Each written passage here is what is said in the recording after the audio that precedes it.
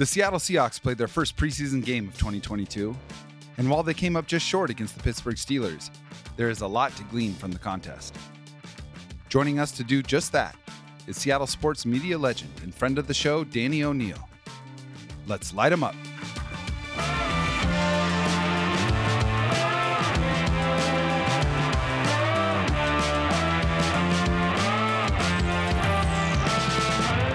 I'm Jackson Bevins, and this is Cigar Thoughts. Welcome back to the Cigar Lounge. I am Jackson Bevins, and along with my square-jawed producer, Mike Barwin, this is the Cigar Thoughts podcast. Mike, how we doing today? I didn't realize you were so into geometry, Jackson. I'm doing well. I'm doing well. Feeling weirdly optimistic about the Seattle Seahawks. Odd. Now is the time for that. Yeah, exactly. It's a sickness, a curse that comes around once a year. So, how are you doing, man? Seasonal optimism. I'm doing good, man. Same here. You know, I think you and I have been pretty honest about our views on this season and seeing it more as a piece of a bigger picture than necessarily what the outcome of this particular year is, but still great to watch some real football. And I mean, we've got a preseason game in the books, and while it didn't necessarily look pretty the whole time, the Seahawks did rally late, tied the game before Pittsburgh scored on their final play to win it. But before we dig into that, and we do have an ideal guest for doing that with, there was a roster move today. This morning, the Seahawks beat tweeted out that stalwart secondary switchblade Ugo Amadi was likely to be cut during the first roster cutdown this week. Then, John Schneider managed to wrangle a trade before releasing him, sending Amadi to the Philadelphia Eagles in exchange for former second-round wide receiver J.J. Arcega-Whiteside. Mike, is there anything to this, or is it just August roster churn? I think that the timing is probably pretty indicative. I mean, the report came out that they were going to cut Amadi about an hour or so before the trade was announced. Seemed pretty likely that the Eagles were going to do the same with Arcega-Whiteside. So, it's kind of just a flyer for both teams. See if it works out. I think if anything, it's probably just a good sign that Seattle feels relatively confident in the guys that they have at nickel right now. Between Kobe Bryant, Marquise Blair, the corpse of Justin Coleman, all of the above. Yeah, that's kind of how I took it too. You know, at this point, there's just a lot of depth shuffling. And I think that, you know, Seattle does have a lot of question marks after their top two receivers. So why not throw another formerly highly touted player into that mix? They obviously have lots to work with in terms of their knowledge of Ugo Amadi. And clearly they're seeing enough from some of the younger guys to say, all right, he's expendable. And kudos to them for getting at least an extra dart throw out of the deal. Do you think that they're just doing it to troll Eagles fans just to get DK and J-Jaw on the same team? I do love that. And for those listening who may not be aware, the Philadelphia Eagles infamously took J.J. Arcega-Whiteside ahead of DK Metcalf, 7 picks in front of the Seahawks. And they also took Jalen Reagor in front of Justin Jefferson. So I hope there's no Eagles fans listening because, man, that's a tough couple of whiffs. Thankfully, the Seahawks have never done anything like that. Nope, just perfect drafts, always. Not once. Nope. Not even once. They've hit on every single pick. Year, like clockwork. All right, listen, man. For the first time in 7 months, we actually have some honest-to-God football being played on the field. And, I mean, the preseason both matters a lot and doesn't matter at all. You know what I mean? In the former respect, we get a glimpse of guys who are battling for spots on the depth chart, and that is definitely valuable information. But to the latter point, the leading receivers in this game were Bo Melton and Gunnar Olszewski. The leading rushers were DJ Dallas and Anthony McFarland, and the overall yardage leader was a guy named Jaylen Warren. Here to help us parse the particulars regarding what matters and what doesn't is a man who has covered dozens of Seahawks preseason games. He is one of the most prominent people to have ever covered the Seattle sports scene, and he has been gracious enough to join us in the lounge for the second time. A proper review of his resume would take up most of the show, but just to hit it quickly, he has written for ESPN.com, the Seattle Times, and the Seattle PI, and was a very popular host of numerous radio shows for 710 ESPN Seattle. He is the venerable Danny O'Neil. Danny, thanks for taking the time. It is very nice of you. I don't agree with the introduction. I think you used the word legend, which was maybe more like a myth, someone who's disappeared. Like you've heard about me but not seen me for a while. Like that might be more appropriate. But you're entirely too kind, Jackson. I want to give a shout out to Mike Barwin for making the appropriate pronunciation of Arcega-Whiteside. Yes. Yeah. Yes. We're lisping on here, baby. Let's go. That's exactly right. The correct Spanish influenced pronunciation from over in Europe, Arcega-Whiteside. Oh man, and what's being said without being said is that I said it wrong. No, you didn't. No, you didn't make a mistake at all. No, it takes something different to say, like, I'm gonna pronounce it like I'm from Barcelona. Like that takes an entirely different level of confidence. I want to acknowledge that Mike was able to do that. Oh man, he did. He nailed it. And a lot of you listening are familiar with Danny for his work around here. Maybe not. They don't need to be. There's no reason to be. Listen, man. You have been one of my favorites since way before I started doing anything like this, and it's still kind of crazy to me that you're on this show. But right now, you have one of the best newsletters out there called The Dang Apostrophe. Talk to us a little bit about that. So, I've started putting out. It comes out a couple times a week. I don't know if it's good. I'm not sure what it is, Jackson, to be honest, because it's a rambling. Like sometimes it's about sports, sometimes it's about me going on a amusement park ride until I almost puke. I wrote about that last that week. Was a great. I love that one. It was. I tell you, I met my limit. Like at 47 years old, when I'm like, I'm not going on the Fireball at the Santa Cruz Beach Boardwalk ever again. And it's something that I'm in the midst of a career pivot. And I'm not sure what's coming next. I'm trying to figure that out. And in a lot of ways, this newsletter is a chance for me to experiment with different things that I'm writing about. So that is not going to be the best advertisement that you'll ever hear for a newsletter. But it is called The Dang Apostrophe. It is a reference to the punctuation mark in my last name that has given me no end of fits over the course of my life. And yeah, I think it's because I'm continuing to hang around even after my departure from the Seattle media scene. Yeah, well, it's great. Y'all should subscribe to it on Substack. It's 2-3 times a week. I get a chuckle and a lot of insight from it. I definitely look forward to the release of each one. So I'm glad you're doing it. But you're very kind. You're very kind, Jackson. I'm just honest, man. But circling back to the Seahawks. You heard my thoughts on preseason a little bit ago. I want to defer to your experience. How much stock do you put into these games? You can learn about players. You learn very little about a team.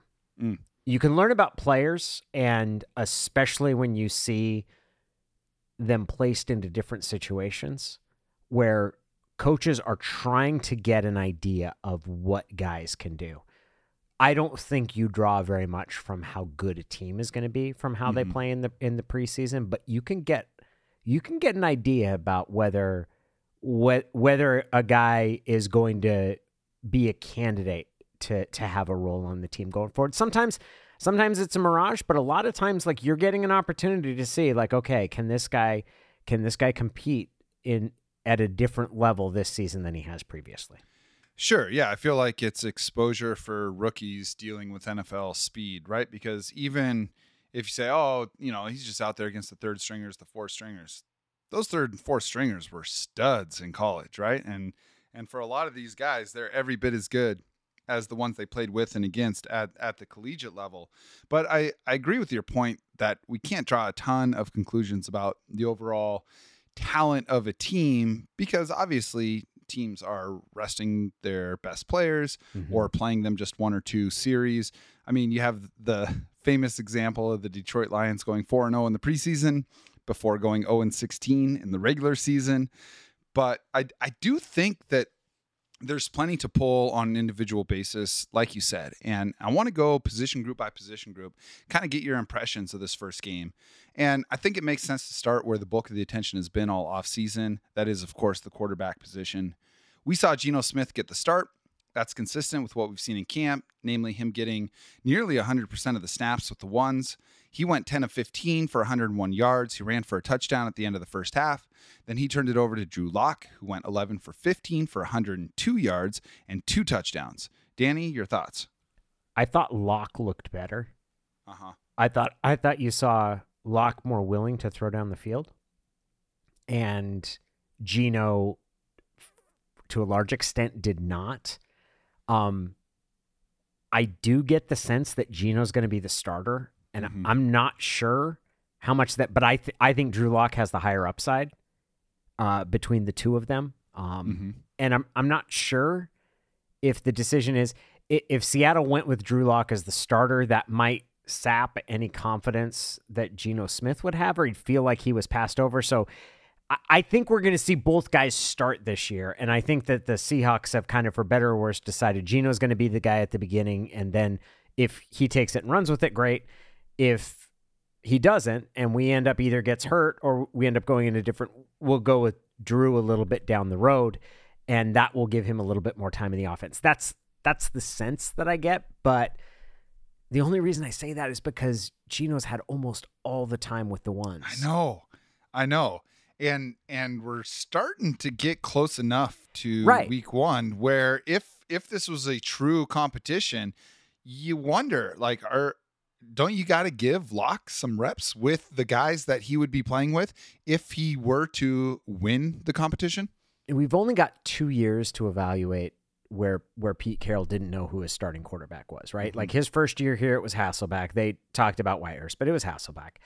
And then the next year was the lockout shortened season, and Tavares Jackson was named the starter day 1 because they said, hey, he's got familiarity with Darrell Bevel. There was the expectation, I think, that there was going to be competition between Tavares and Whitehurst. There was not. And then the year after that, Matt Flynn started the first 2 preseason games in 2012, but Russ, Tavares, and Flynn were all getting time with the ones. And in fact, it was probably Tavares that was getting a little bit less time with the ones. Pete said at the time it was because we've already seen what he looks like, which I think we kind of knew what it was. So to me, it's been telling that we're now entering the 3rd week of practice, and it's still Geno getting all the time with the ones. But I think Locke is the better of the 2 quarterbacks. For me, the question with Locke is going to be is if Pete's going to be able to. One of 2 things is going to happen. Either Drew Lock is going to stop throwing jump balls because he has a tendency to chuck it, or Pete's going to make his peace with the fact that the better of the 2 quarterbacks is going to occasionally commit the kind of turnovers that make Pete Carroll insane.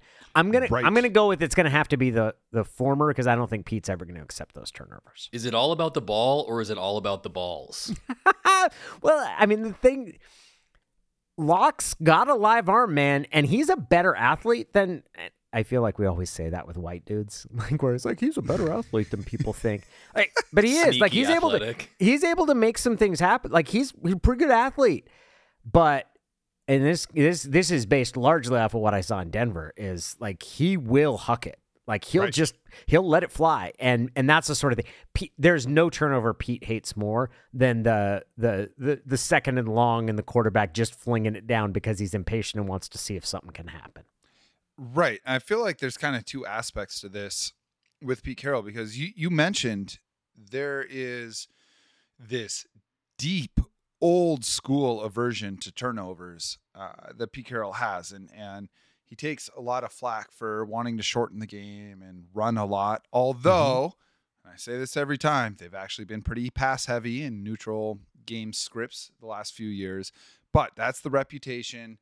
One thing they definitely don't do is run a lot of plays compared to the rest of the NFL. And he does want to limit variance, but he's also in love with the explosive plays. And for the last 10 years, he's had a guy that has largely done both, been able to hit the big shots and protect the ball.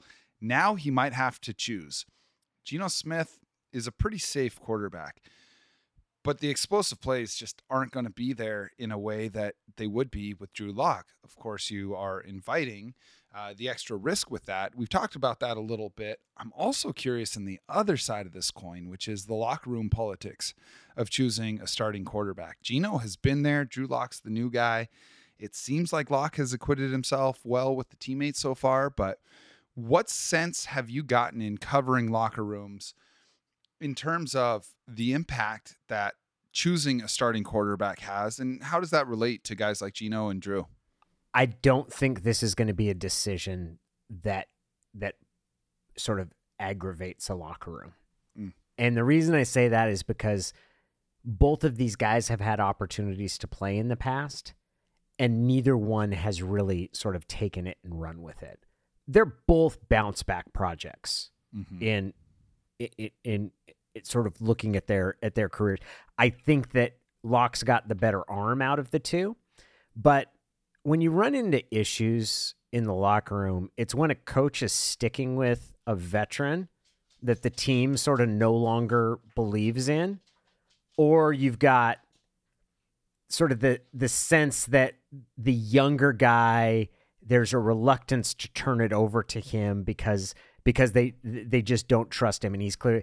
And that doesn't really fit. And from what I saw this summer, both those guys get along pretty well together. So Yeah. I don't think this is going to be, I've seen teams when there's been friction over the quarterback. I don't see that happening here. What was it like in 2012 where, like you said, you had Tavares there, who my understanding was he was a locker room guy. Team Yes. really liked Tavares. He was a dog. They had his back. Then you spend the big money on Matt Flynn and you draft a rookie. And let's be honest, Russ played his ass off that Yeah, he preseason. did. I mean, it was so clear that there were extra notches to his game that the other two just didn't have. But it was also starting an unheralded rookie with a team that was ready to compete and really ascend. What was that dynamic like 10 years ago? People were excited about Russ, man. Like that was very clear very early on. Like the players, people were excited about him.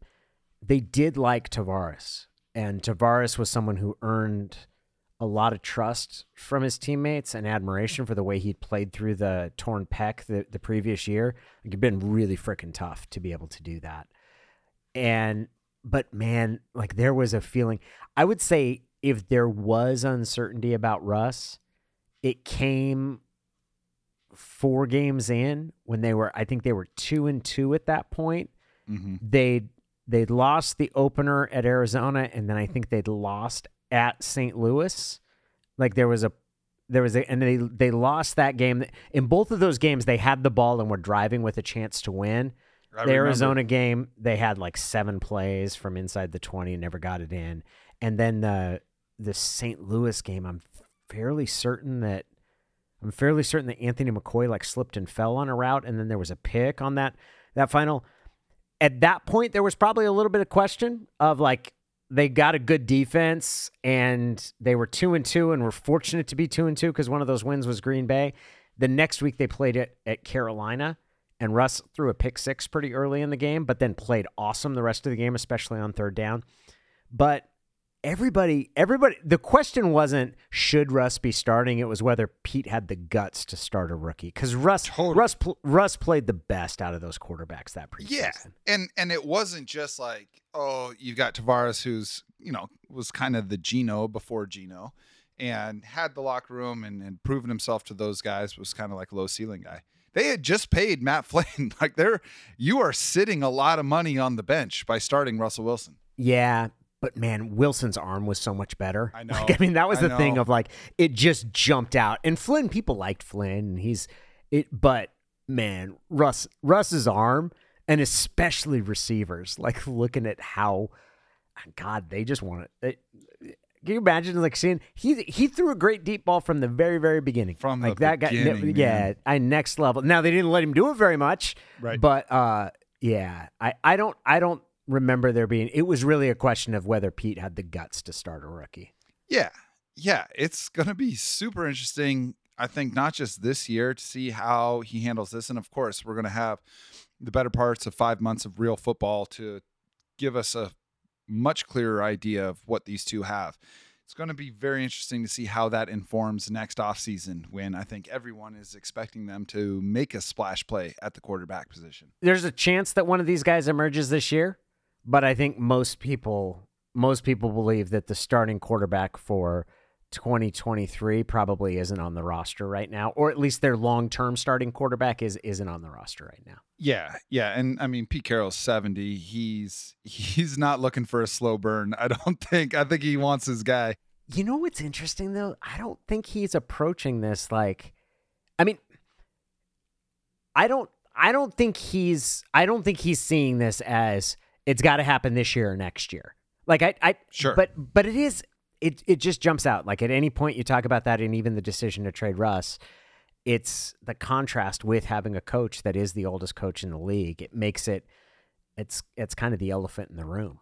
Absolutely. It will remain the most fascinating aspect of this team this season, and honestly, all the way through till this time next year, I think is the quarterback position. It's the most interesting position on most teams, but it's far more settled on just about every other team besides Seattle. But one of the other big battles on this roster is for the lead running back position. And there's been a lot of movement here this offseason. Rashad Penny signed a 1-year extension after finishing last season as arguably the most productive running back in the NFL over the final month. Chris Carson retired in the wake of a devastating neck injury. That was really shitty to see. And then the Seahawks pissed off every Microsoft Excel user by drafting Ken Walker III in the second round of the draft. He joins Penny, DJ Dallas, and Kansas City cast off Darwin Thompson in the Seattle backfield. And I'm pretty sure that's everybody, right, Mike? No, you're missing my favorite guy.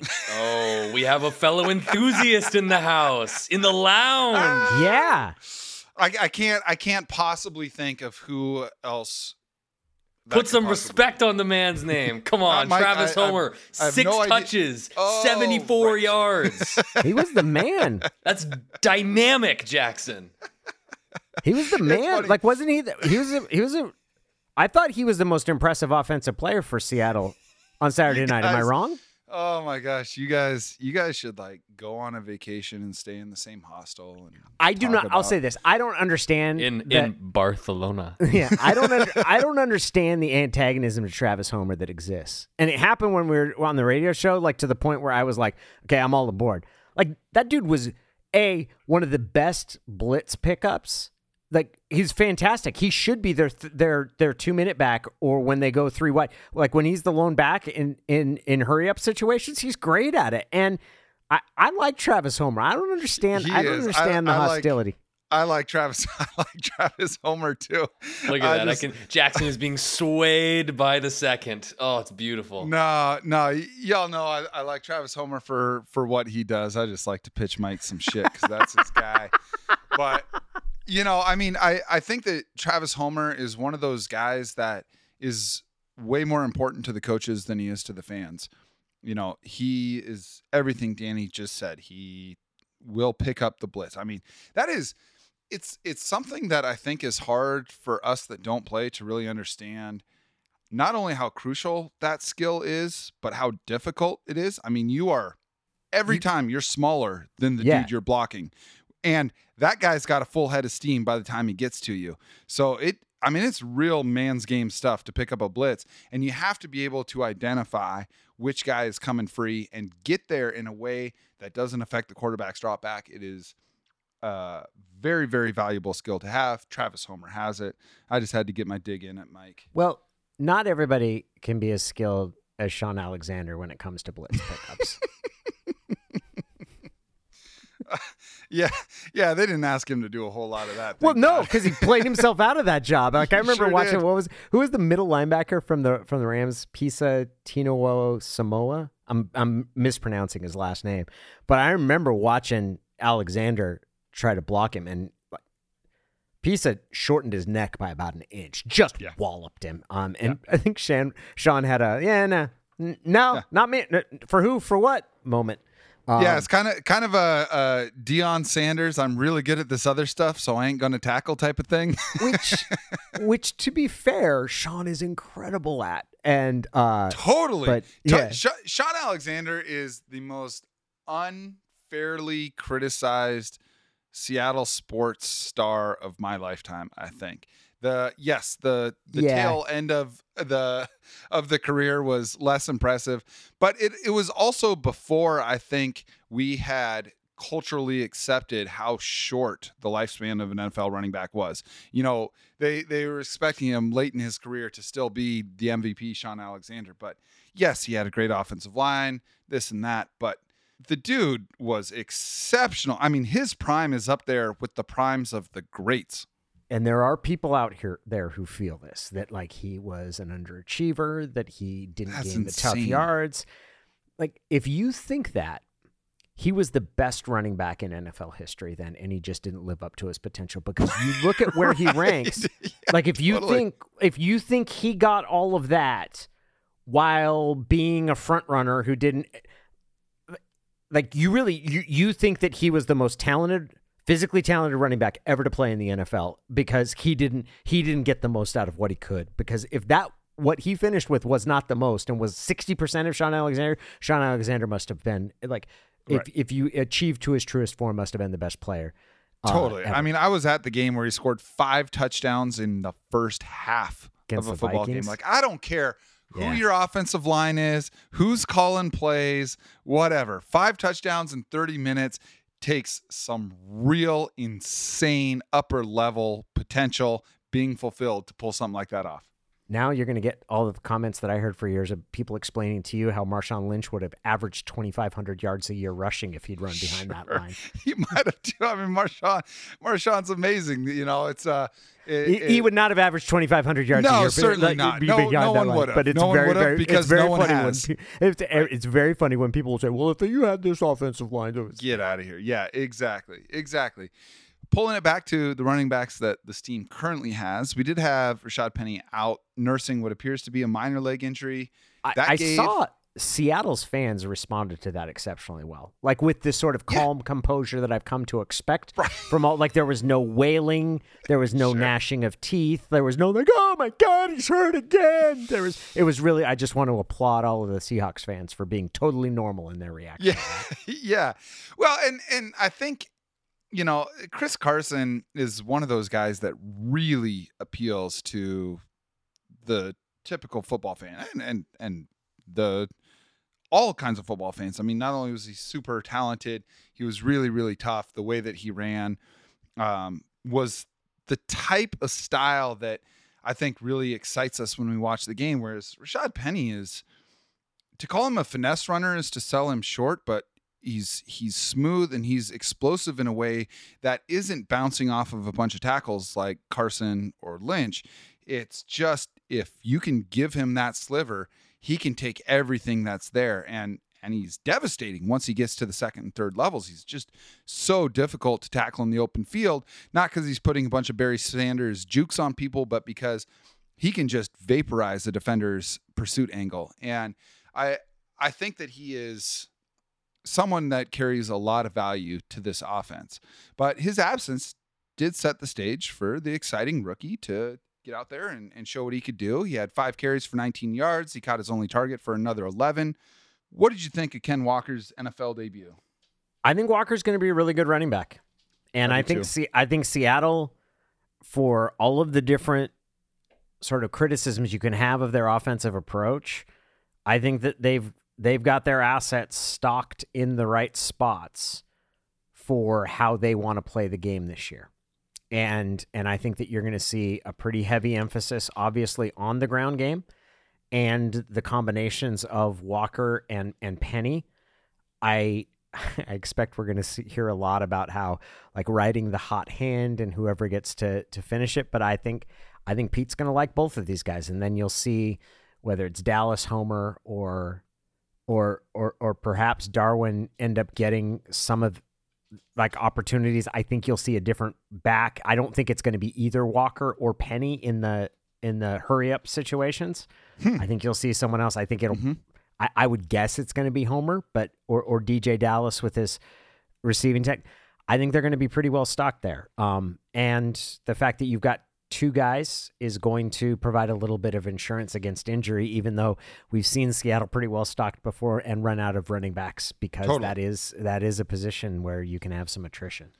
Well, and you know, going back to what we were saying about Homer earlier, same thing for DJ Dallas. He's really good at the stuff you need a guy to do. That baseline NFL competence when it comes to being able to get what's blocked, being able to block, being able to catch a pass that's thrown to you. It sounds simple, but there is a reason that turnover at the running back position is higher than any other position. And it's not just because of injury.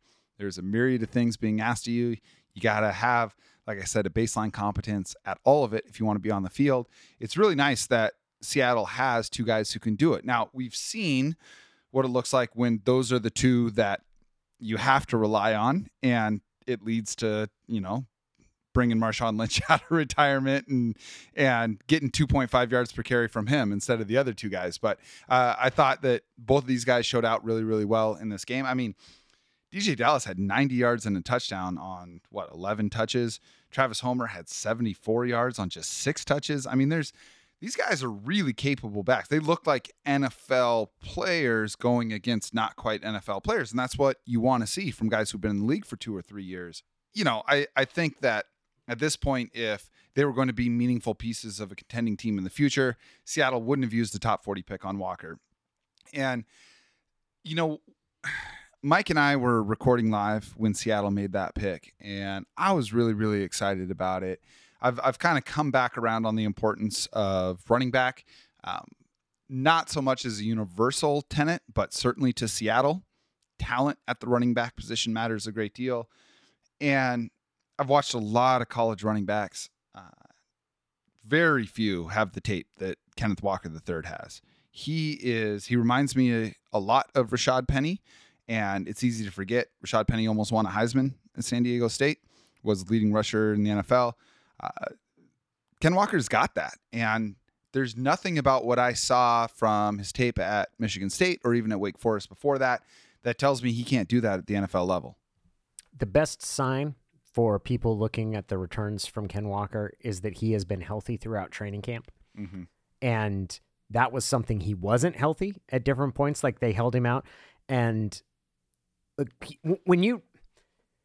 Pete wants guys to be in the best shape possible. And that might sound like every coach wants that, and that's probably true.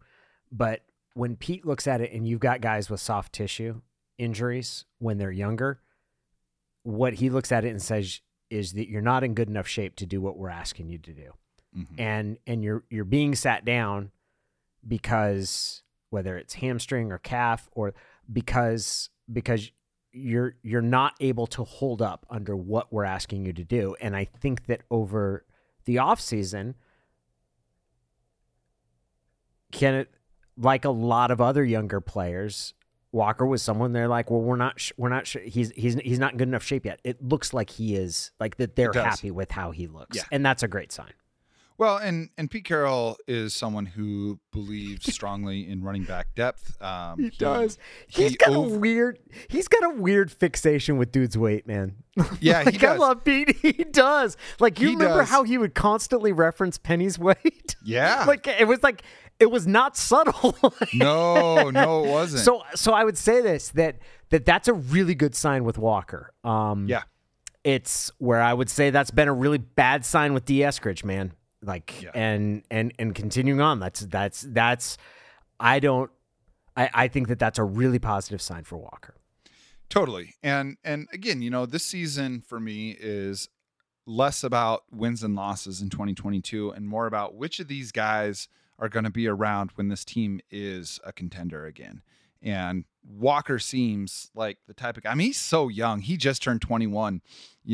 He has a lot of carries, but he's so young for an NFL running back that I don't mind if he just gets 40% of the snaps this year and learns the NFL game, because when it is time to really start competing for the NFC West for a playoff spot and hopefully for a Super Bowl again, in the next 3 or 4 years, nothing about what I see from him makes me think he can't be the guy on the offense. And for Pete Carroll, having a running back with the capability of being the guy is a big deal.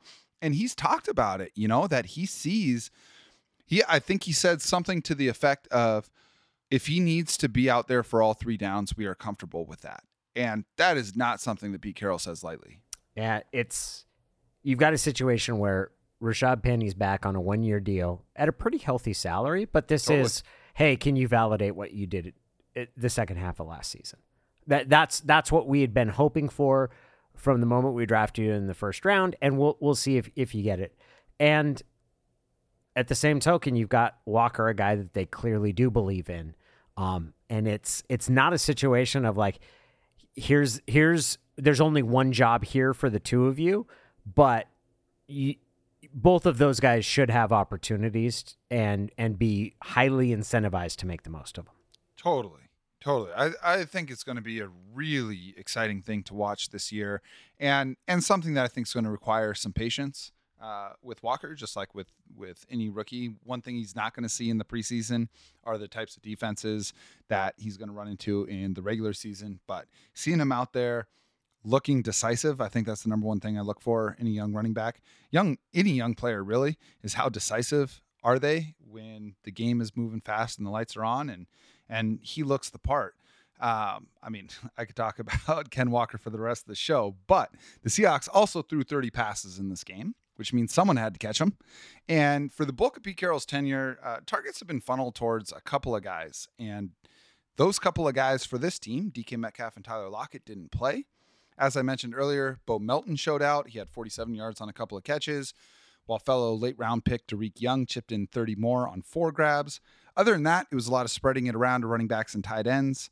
To that point, recent acquisition Noah Fant, who I'm very excited about, snagged 2 balls for 20 yards. But Danny, is the wide proliferation of targets more a reflection of a Shane Waldron offense sans Russell Wilson, or is it simply a result of the 2 best receivers not playing and you're just getting guys out there? Yeah, I think it reflects the lack of a clear number 3 option. Mm-hmm. Who's your third best receiver? Is it Freddie Swain? Might be Freddie honestly, Swain. And he didn't play. Travis Homer. It might be Travis Homer. I mean, seriously, like and I think that's part of why Arcega-Whiteside was brought in. Like I don't necessarily think he's going to make the team, but I'll bet that Pete's looking at him and saying, like, I've had success before with real big-bodied wide receivers, and let's see how that goes. I think there's a real question about the depth at receiver on this team. If there was one spot that I would wonder most about the depth, that's it on this team, because I think you've got a clear, like, your starters are one of the best tandems in the league, and behind that there's a whole lot of question marks. Totally. And I think one of the things that gets overlooked by a lot of folks, and was certainly overlooked by me for many years, before I started to really pay attention to it, is having really capable, competent 3rd, 4th, and 5th wide receivers is not just about, can this guy get open and catch a pass? It's about, what are you telegraphing to the defense? Because if I see Penny Hart on the field, I know it's a run play. And if I'm noticing it, then I guarantee you the opposing coaches are noticing it, right? If you have 3 or 4 guys who are a threat to move the chains as receivers, it helps you disguise what you're trying to do on offense with your personnel groupings, because you can't play DK Metcalf and Tyler Lockett every single play. And if you're going to sub them out, the defense needs to know the threat of the pass is still there. And I don't know that Seattle has that 3rd guy or that 4th guy right now, which kind of sucks, because Pete Carroll is not heavy on deception as far as NFL head coaches go already. So anytime you take a player as exciting as D. Eskridge could be, and certainly anytime you take a player as early as they took D. Eskridge, you get invested. You want to see something there. I'm not writing him off yet, but the guy can't even practice. We're in year 2, and man, if you're going to use the 50th overall pick on a guy, you need him to contribute. And if you miss there, and they've been getting just a big 0 so far, that creates a big gap that you have to use some valuable assets to then fill again. Yeah, it's just a tool you don't have, right? Like it's not even, and I would say this, like it's past the point of, like, is he going to pay off with the 50th overall pick? Like, is he going to get on the field? Mm-hmm. Like that's the question for D. Eskridge right now, is how much are you going to have him available this year, because they clearly have a need for it. In their receiver ranks, he does and his speed is something that makes him a special threat. And I'm not sure what you can expect from your 3 and 4 wide receivers if he's not among that group. Yeah, I agree. And the horizontal aspect of his game that he really excelled at in college is a big part of what Shane Waldron wants to do. Right now, they don't have that jet sweep guy. They don't have that, bubble screen guy, someone who can take a very safe pass or a handoff and create an explosive play. I mean, Eskridge was supposed to be that guy, but that is a very difficult skill set to find. It's why you take a shot on a guy like him so early, is there's only a few of them in any given draft. And I mean, he's so little, that makes it tough for sure. But man, I want to see a healthy enough stretch from him at some point this year, just so the team can say, yes, he is worth pursuing as the third option, or no, we got to find that next guy, because he's kind of keeping them in limbo right now. Well, there you got it. Jackson wants to see something. Give me something. Show it to me. Give me something. Moving forward even further, the offensive line, I thought, struggled as a whole, but I did come away very impressed by the 2 rookie tackles, and I think that is certainly the biggest storyline with this unit. Charles Cross looked like a comfortable veteran out there. He had sharp footwork. He had this effortless reception of crashing pass rushers. Like, he just caught them and kept them there. And that is like, I mean, you were just on an island as a left tackle in the NFL. And granted, he's not facing, the Watt brothers or the Bosas yet, but he looked so natural doing that gave me a great deal of comfort, because I think he is already one of the most important Seahawks on the roster. And then on the other side, Abe Lucas, he got beat pretty bad on one pass pro rep, but then shortly after, he absolutely pancaked a dude 8 yards downfield like he was Orlando Pace. And I thought he generally looked pretty comfortable too. So, we can't talk about every guy that took a snap on the O-line in this game. So I do want to focus on the 2 tackles. I liked what I saw. I think that's covered most of the offseason, is that it's really promising. Yeah. And that's going to be a huge risk that Seattle's running this season, because they started 2 rookies in 2011, which I think is the reference point for most people for this season because of the quarterback situation. Certainly is for me. But you had James Carpenter and John Moffitt, and they didn't have an offseason to work together. But the takeaway from the first 5 weeks is that their quarterbacks were just getting bludgeoned. Like, they couldn't protect. There was huge problems on the offensive line. I think they're really pleased with how the rookie tackles look, and I do think that they're going to go into the season starting those rookie tackles. There will be some learning on the job, but I actually think between having a quarterback that doesn't hold on to the ball as long as Russell Wilson did, mm-hmm. and having a little more, I think people are going to be. I don't think offensive line is going to be the weak point that I thought it was a year ago, if that makes sense. I think in a post Dwayne Brown era, I think Seattle looks better on offensive line than I expected. That's going to be a huge deal. I mean, it is for any team, but I don't put a lot of stock into PFF grades. They are not without their value. They serve as a useful reference point, I think. They have Seattle's offensive line ranked 32nd out of 32 teams coming into this. And that seems harsh. You literally can't get harsher than that. But if they are even a middle third offensive line this year, what that portends for the future is huge, because you've got your 2 most important spots on rookie contracts, growing together, learning together, and they are going to make mistakes this year. And they are going to get their quarterbacks killed a few times. And that's kind of one of the reasons I'm okay with them not going out and getting the quarterback, not drafting a rookie quarterback this year. You want somebody else to take the beatings? Totally. You don't put human beings in cars when you're crash testing them. Don't let Geno Smith or Drew Lock hear this. You guys are the crash test dummies for the rookie tackles. I'm just saying, Thank God man, we don't have a good quarterback. I'm just saying, if you're going to draft a rookie quarterback of the future and he has to adjust to the speed of the NFL and the defensive ends, my God, that Seattle's going to face in their own division in the AFC West this year. I mean, you talk about destroying a quarterback's confidence. I roll the ball out with Geno or Drew, and they've been around long enough that they're going to identify pressure and be able to, make do with it as much as possible. But I'm glad that it's not 2 rookie tackles and a rookie quarterback.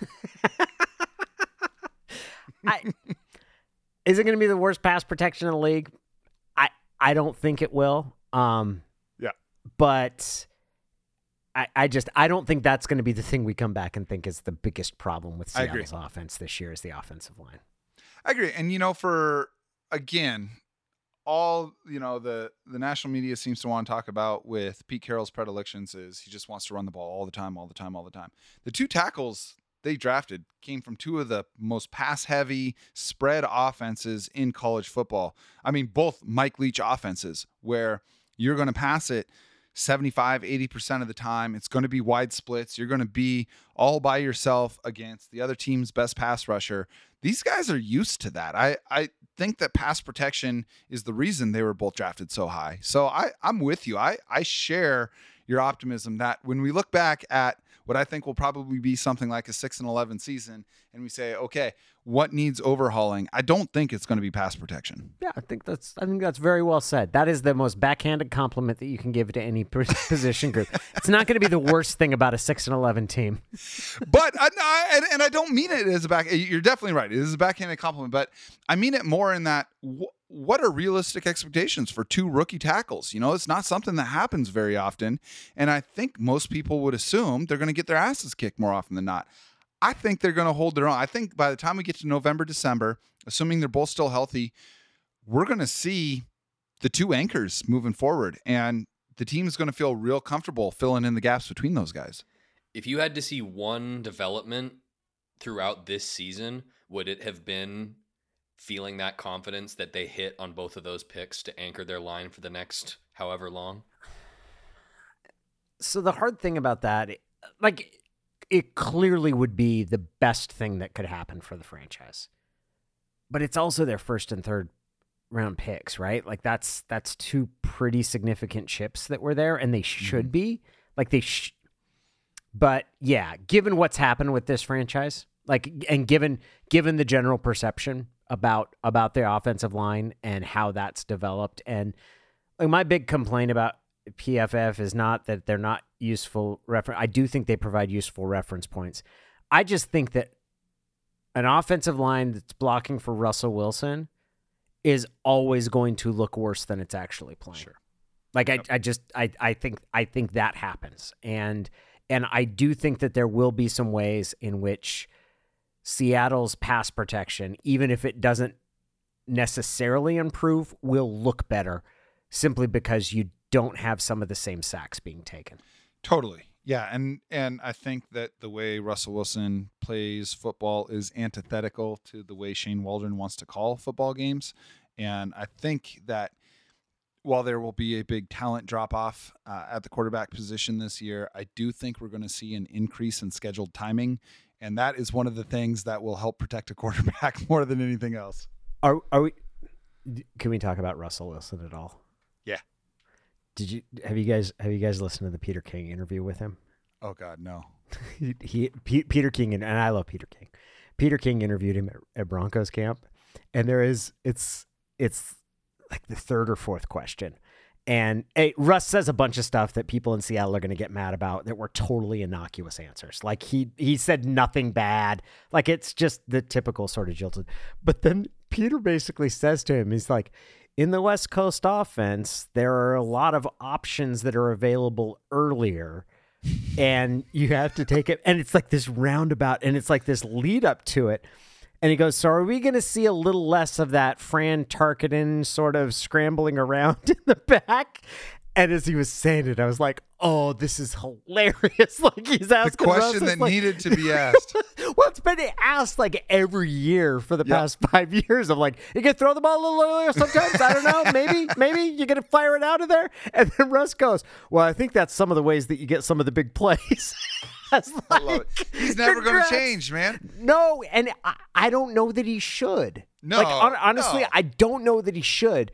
There's just a certain amount of like, and that's what cracks me up about the wait till he gets the play caller of Nathaniel Hackett. Like 8 games into this season, Nathaniel Hackett is going to be begging to talk to Darrell Bevell or to Brian Schottenheimer or to Shane Waldron because like you got Russell Wilson, you run the Russell Wilson offense. And by the way, that's great. Like there's huge advantages up to it. There's also a cost of doing business. No question. We had Griffin Sturgeon on this show, and he talked about how there isn't a Darrell Bevell offense or a Brian Schottenheimer offense or a Shane Waldron offense in Seattle. There is a Russell Wilson offense, and there's parts of the field he's not going to throw to. There's certain reads he's just going to look off of in order to prolong a play. And I think that'll be the same in Denver. One of the things I appreciated about Nathaniel Hackett, who is coming in as a first-time head coach, I think he understood that it is Russell Wilson's team from day one, and he has basically said, we are going to run the offense that Russell Wilson wants to. Now, I think that's him caping up for his quarterback publicly, which is very, very smart. But I agree with you. I think that he is going to be pulling his beard hairs out by the end of October. Just like throw the ball, take the damn second it, option. Russ. Come yeah, on, exactly. I don't want second and 13. I do not want second and 13. And then Russ is going to make some crazy play to Cortland Sutton down the field, and it's going to lead to a game-winning drive, and you can't say shit about it. Exactly. That's exactly, and it's a transaction as a coach, a trade you should make 10 times out of 10. Absolutely. No question about that in my mind. Now, we've talked about the offense for most of the show, and I think it's a little bit easier to break down that side of things. Things are a little bit more segmented, but Seattle did spend half the game on defense, of course, and Danny, it looked like Seattle couldn't tackle a toddler out there for most of the game. Yeah, that was a rough watch. It was, and tackling has been a hallmark of Seattle's defenses. I mean, forever since Pete Carroll showed up. The NFL's instructional videos on tackling use the Seahawk tackling method. Like they are sure tacklers. They've had elite tacklers, and even as they've lost their explosive plays on defense, as the turnovers have gone down, the sacks have gone down, they've still tackled really, really well. Man, that was tough to see. How much of that is just inexperience versus, oh my God, these guys might be in trouble this year. Yeah, I'm not going to ring an alarm bell yet about that, especially when you consider the guys that weren't playing. Yep. But the enduring mystery of what happened to the Seahawks sort of over the past 3 to 4 years does not have to do with the offense. It has to do with why they haven't been able to rebuild that defense. Why has that defense not been good again? And I'm not talking about record-setting fewest points in the league over 4 years. If Seattle is going to get back to the top of the division, to being a legit contender, this defense has to be good this year. Like I really believe that, like when we talked about, it doesn't matter until they find the quarterback. This defense should be good. And if it's not, like there's some real questions there, because then you're talking about having to find a quarterback and get a good defense, and that's a whole different equation. And I don't know if this defense is going to be good. I'm going to say that Saturday's game gives us very little indication either way, but it's certainly not assuring. Like there wasn't anything that you come away saying like, oh, that looked good.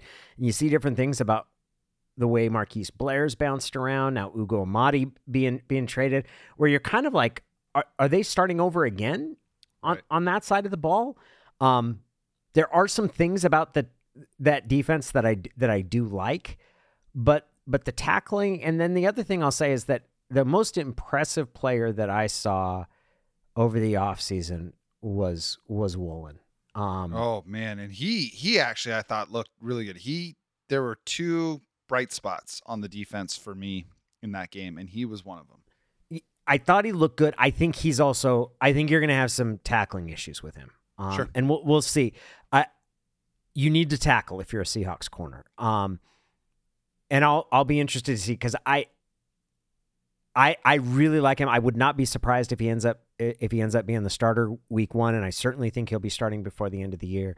But there might be more inexperience out there on defense than I expected. Kind of a month or two ago. It'll be very interesting to see. I would say that I have an arched eyebrow of concern after the game. Like that was my reaction. If I came into it saying, I don't know how much you're going to be able to read into this given who's not playing, like coming out of it, I was like, ooh, I don't know, man. Well, and you see more substitutions on defense than you do on offense, which means your depth is more important on defense than it is on offense. And so, yeah, we didn't see a lot of the frontline guys in this game, hardly any of them, to be honest. But those dudes that were out there are gonna be out there. You know what I mean? Yeah, exactly. Like there were guys there. That's 100% right.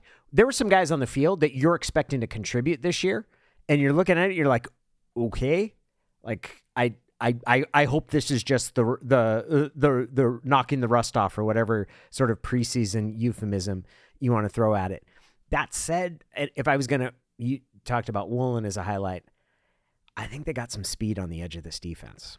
Like I do, and as you guys corrected my pronunciation before the show, Mafe comes roaring off the edge, man. Oh man, he looks fun. Yeah, and kind of the question about him has been how instinctive of a football player he is. Like, and is he someone that will crash down, or can he understand situational football, recognize things that are happening? But I think between he and Darrell Taylor, I think you're going to have some speed off the edge of this defense that has not been there recently.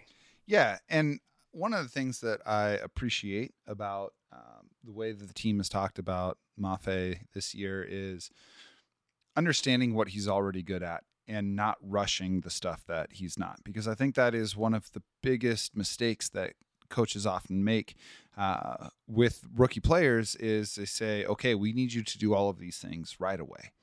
And, I think about Aaron Curry a lot when I think about this. He was drafted top 5 because he was the best see the ball, get the ball defender in college football that year. And at Wake Forest, his whole deal was identify the play, go get the ball. And it didn't matter where the ball was going, he would get there. And then he got drafted, and they tried to say, no, actually your role is going to be to do this thing that he never really had to do in college. And all of a sudden he was this huge bust. And maybe he would have been a bust anyway. But they took away that instinctiveness that made him such an elite sideline to sideline middle linebacker. And with Mafe, you put that boy's hand in the dirt and let him go, he goes. And I know that at that position, they want him to be able to drop back into the flat and recognize pass routes and jump those and be assignment committed and all of those things, be able to identify option routes coming out of the backfield. That is stuff that's just going to take time. So for now, let him do the things that he can really be a day one impact at doing, and then let him learn the other stuff as he goes. And I really hope they stick to that.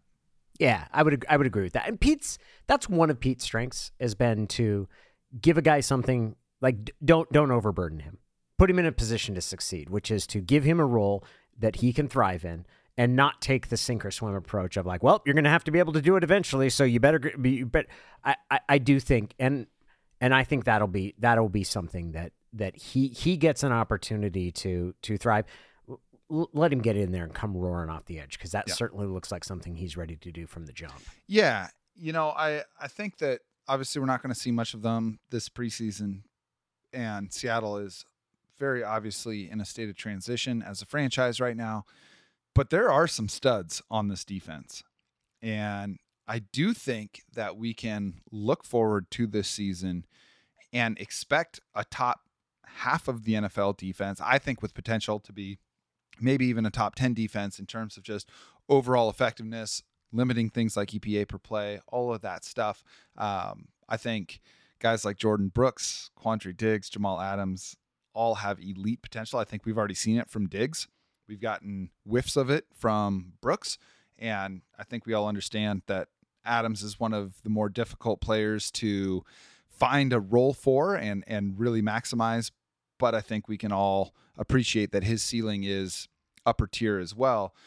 Where do you guys? I'm curious where you guys both see Adams, because to me, like, there's two different questions with him, and maybe you write off last year what happened is schematic, that they put him, they were asking him to do something he's not best at. They weren't having him back and playing him as an over the top safety is a misuse of his talents. And then there's the question of his durability. I mean, he's not the first guy to undergo a couple shoulder surgeries. But like that is, and that's probably more troubling to me even than what happened with his finger, which is just such an awful thing. Is he still an essential component of this defense? Mike? Yes. I think yes. There you go. That's my highbrow analysis. No, I think that the point of a retooling is accumulating as much blue chip talent as you can. Right. And figuring out how to coalesce that and put together a finished product. So yeah, I don't want to go into like a sunk cost argument or anything like that, but I think that when Jamal Adams has popped on the field, he has really popped, and I think that he is a big part of paving that road back to being an upper echelon defense.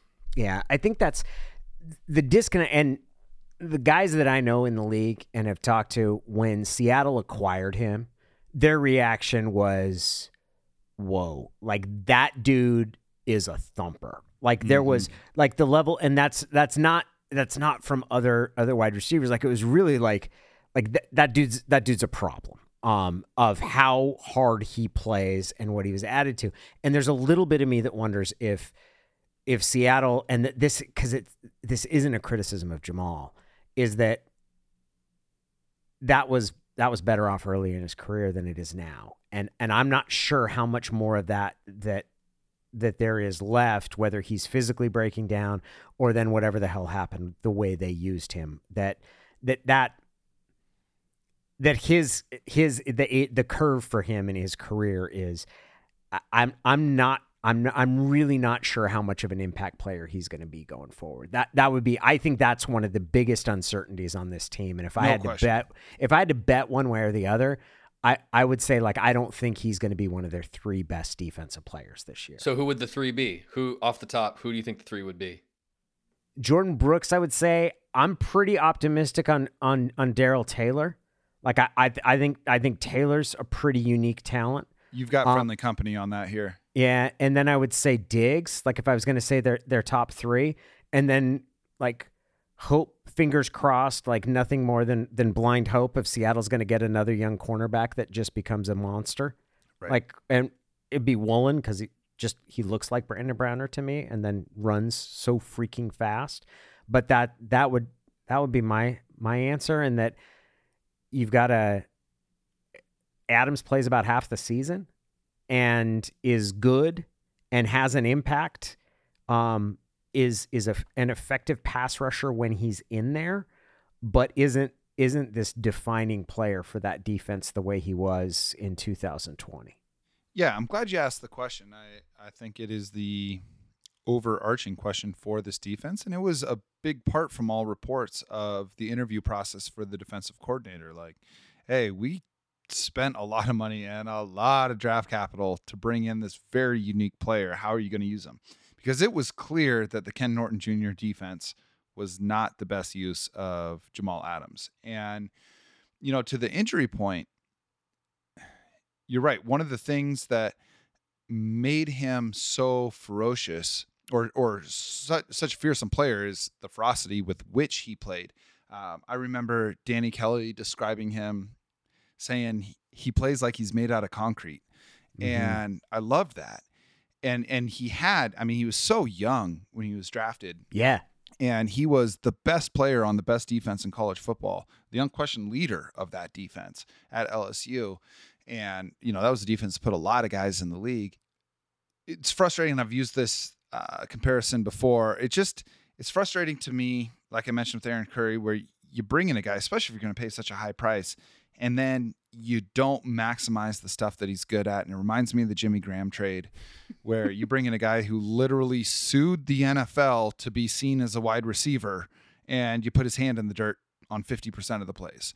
It's just a gross misallocation of resources. And look, these NFL coaches are supposed to be the best at what they do. They're paid a lot of money to figure out how to maximize talent.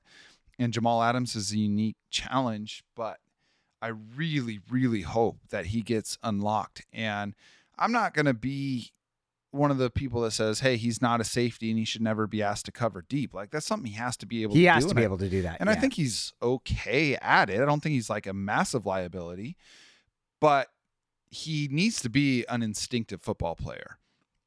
He's not someone that's ever played in a sit back, see which way the play is going, and then react. He is an aggressor on defense. And that first year, they found a way to make him really effective coming off of the edge and setting the sack record for a defensive back. I would like to see more of that. That isn't just, okay, we're going to line him up off the right edge and have him do a bull rush like he did a lot last year. But God, so brutal. I know. I don't hate the process behind the trade, but it is looking more and more difficult for it to shake out in Seattle's favor. I think it was going to be tough for them to do that anyway, but the potential was there. At this point, I mean, they owe him a lot of money still. I think he seems to be beloved on that team. I love watching him play, but that's going to be the biggest challenge for this defense, is figuring out not just how to hide his weaknesses, but how to re-weaponize Jamal Adams. Yeah. And I'm past the point of evaluating the trade of like, was it worth it? Sure. Was it not? I don't think they're going to, I don't think they're going to get the value for what they traded for him. I don't think they're going to get the value of the contract they signed him for, but that's, like Mike said, sunk cost. Like the question now is how much of the future ability of their defense, like how much is he going to contribute to that? And I would say that's one of the biggest uncertainties. I will say, in reference to Jimmy Graham, my most lasting memory of him was one of his final plays as a Seahawk. And it was either a 3rd and 1 or a 4th and 1, and they went for it. I think the game was against Arizona. And I will remember forever watching, and the running back got stuffed, did not get it. And then on replay watching, and you're like, Jimmy Graham was lined up one-on-one and asked to block. It was a Cardinals defensive end. He's from Stanford, Josh Morrow. And Morrow just shrugged off the block like he wasn't even there. And my feeling was, that's what you deserve.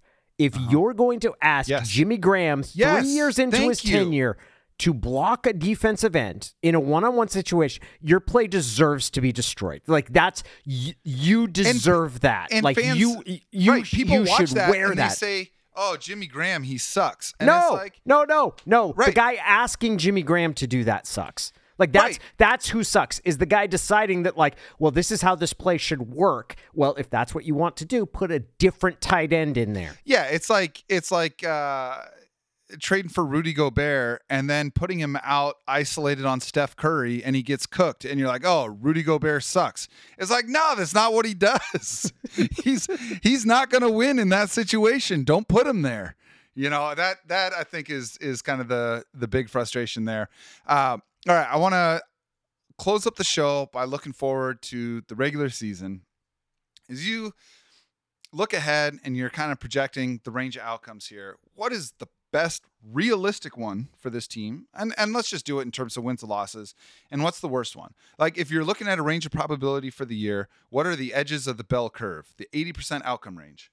Best case scenario is a 10-7 wild card in the playoffs. Wow. You think that's within the bell? Okay. And I think the bottom range, I'm going to say, is 7-10. Wow. Bottom range is 7-10. So You're seeing this as a league average team this year. What do Yeah. you attribute that to? Pete Carroll's style, Yeah. because I think he is built to keep games close, Mhm. and I think that he is going to have this team playing for each other. I agree with that. Like I think they are going to be a competitive team, and I really like the thing that I like most about. I want all of these people who are like the best possible outcome is for them to go 2-15 and be able No, to get man, a high I don't round buy pick. that at all. It's I don't think that's accurate. But B, that is so antithetical to the coach that you have that it just cracks me. And I hope I enjoy it when I hear those people say that, because I kind of like, that's the kind of sports fan that I really have a hard time understanding, which is the person that roots for, it's not even that they're rooting for tanking, because it's one thing when your team is trying to do that. Clearly Seattle is not trying to tank. Like clearly they are, even if they're not like expecting to make the playoffs this year, like they've built this team with, we want to be the best possible team we can be this year, knowing that we're building toward down the road. It will be, but yeah, man, I think a 6-win season is as likely as an 11-win season. I really think they're going to be right in that 7 to 10 win range. I don't think they'll make the playoffs, but I can see a scenario where they do. Yeah, that's certainly the most bullish outlook that I've heard so far. Really? Yeah, I'm Like, into it. Like, what we do most need, people we need think? some of that. Dude, they're going to run the ball a ton, and they're going to minimize possessions. Like, Yeah. I do think they're going to have. They're going to create a lot of situations where it comes down to the outcome of the final 2 drives of the game. Yes. And at that point, I mean, you play enough possessions in any given game. If you gave every team 30 possessions, the best team's going to win 100 games out of 100 games. But if you can limit that to 9 or 10 possessions each, you're creating the chance for variance to work in your favor. And I do agree. This is what Pete Carroll is excellent at doing. I have been very vocal about, as it became more and more apparent that Russell Wilson and Pete Carroll were probably not going to be able to exist together for the length of another contract, I really wanted them to choose Russ over Pete. Mhm.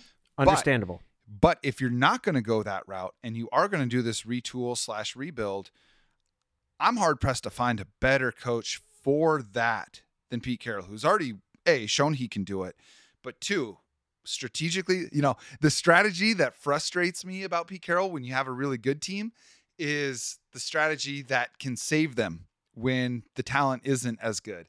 And I do think they're going to get gritty and grimy and be playing for each other. And if they come out of this with, I've got them at 6 or 7 wins. If they come out with any more than that, they're going to be heading into this offseason believing that they're on the cusp.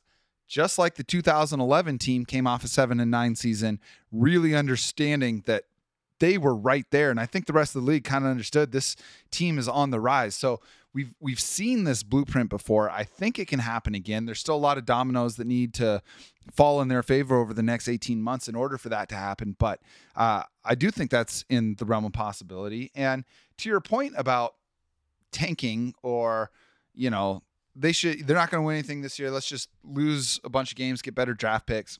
On paper, sure. If you're playing dynasty fantasy football, great, get the higher pick.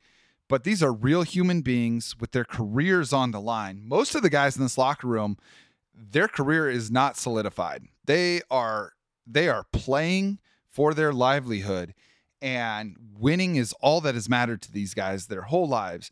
And if they get a sense that the ethos of the franchise is it's okay to lose, you are creating psychological scars in a locker room that don't just get brushed away. There's a reason that bad teams stay bad. There are lots of teams that have drafted in the top 5, the top 10, year after year after year. If you finish that poorly, it means you have that little talent. Yes. Like that's what it says. And you're just like, okay, we're going to get enough high-end draft picks that it doesn't work like baseball. No fucking way. 2-15, you are not a player away. No, you're a whole bunch. I also think it's unethical. I think tanking's unethical. Yes. I think if you gave me one thing that I could introduce in American sports, it would be relegation. Yeah. Okay. I have had this conversation before. I'm with you 100%. Relegate. Send the Rams to the Pac-12. I'm sick of their shit. No, it's not. No, it's clear. It's clearly not the Pac-12 now.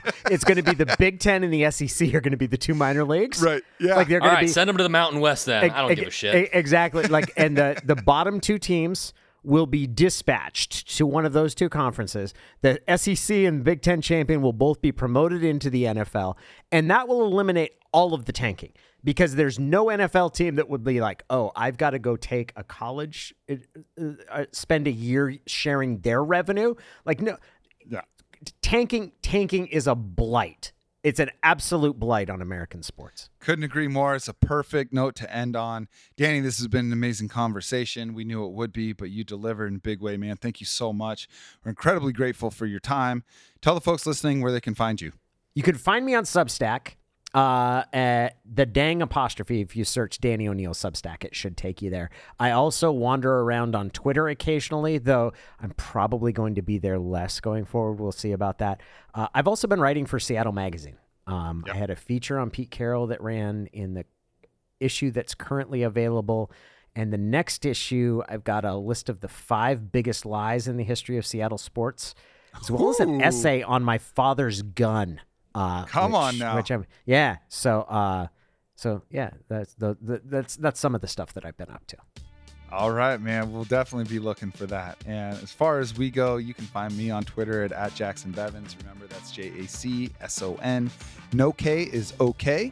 Mike is at Mike Barwin, and the show itself is at Cigar Thoughts. You can also find us on Instagram at Cigar Thoughts NFL and on Facebook at Seahawks Cigar Thoughts. And of course, you can listen to this show and read every article at fieldgoals.com/cigar thoughts. If you're listening on Apple Podcasts and you like the show, drop us a 5-star rating, leave us a quick review. We feel extremely blessed to have your support as this show continues to grow.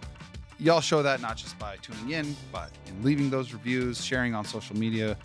We appreciate it more than we can express here. So we will be back soon, but in the meantime, onwards and upwards, my friends.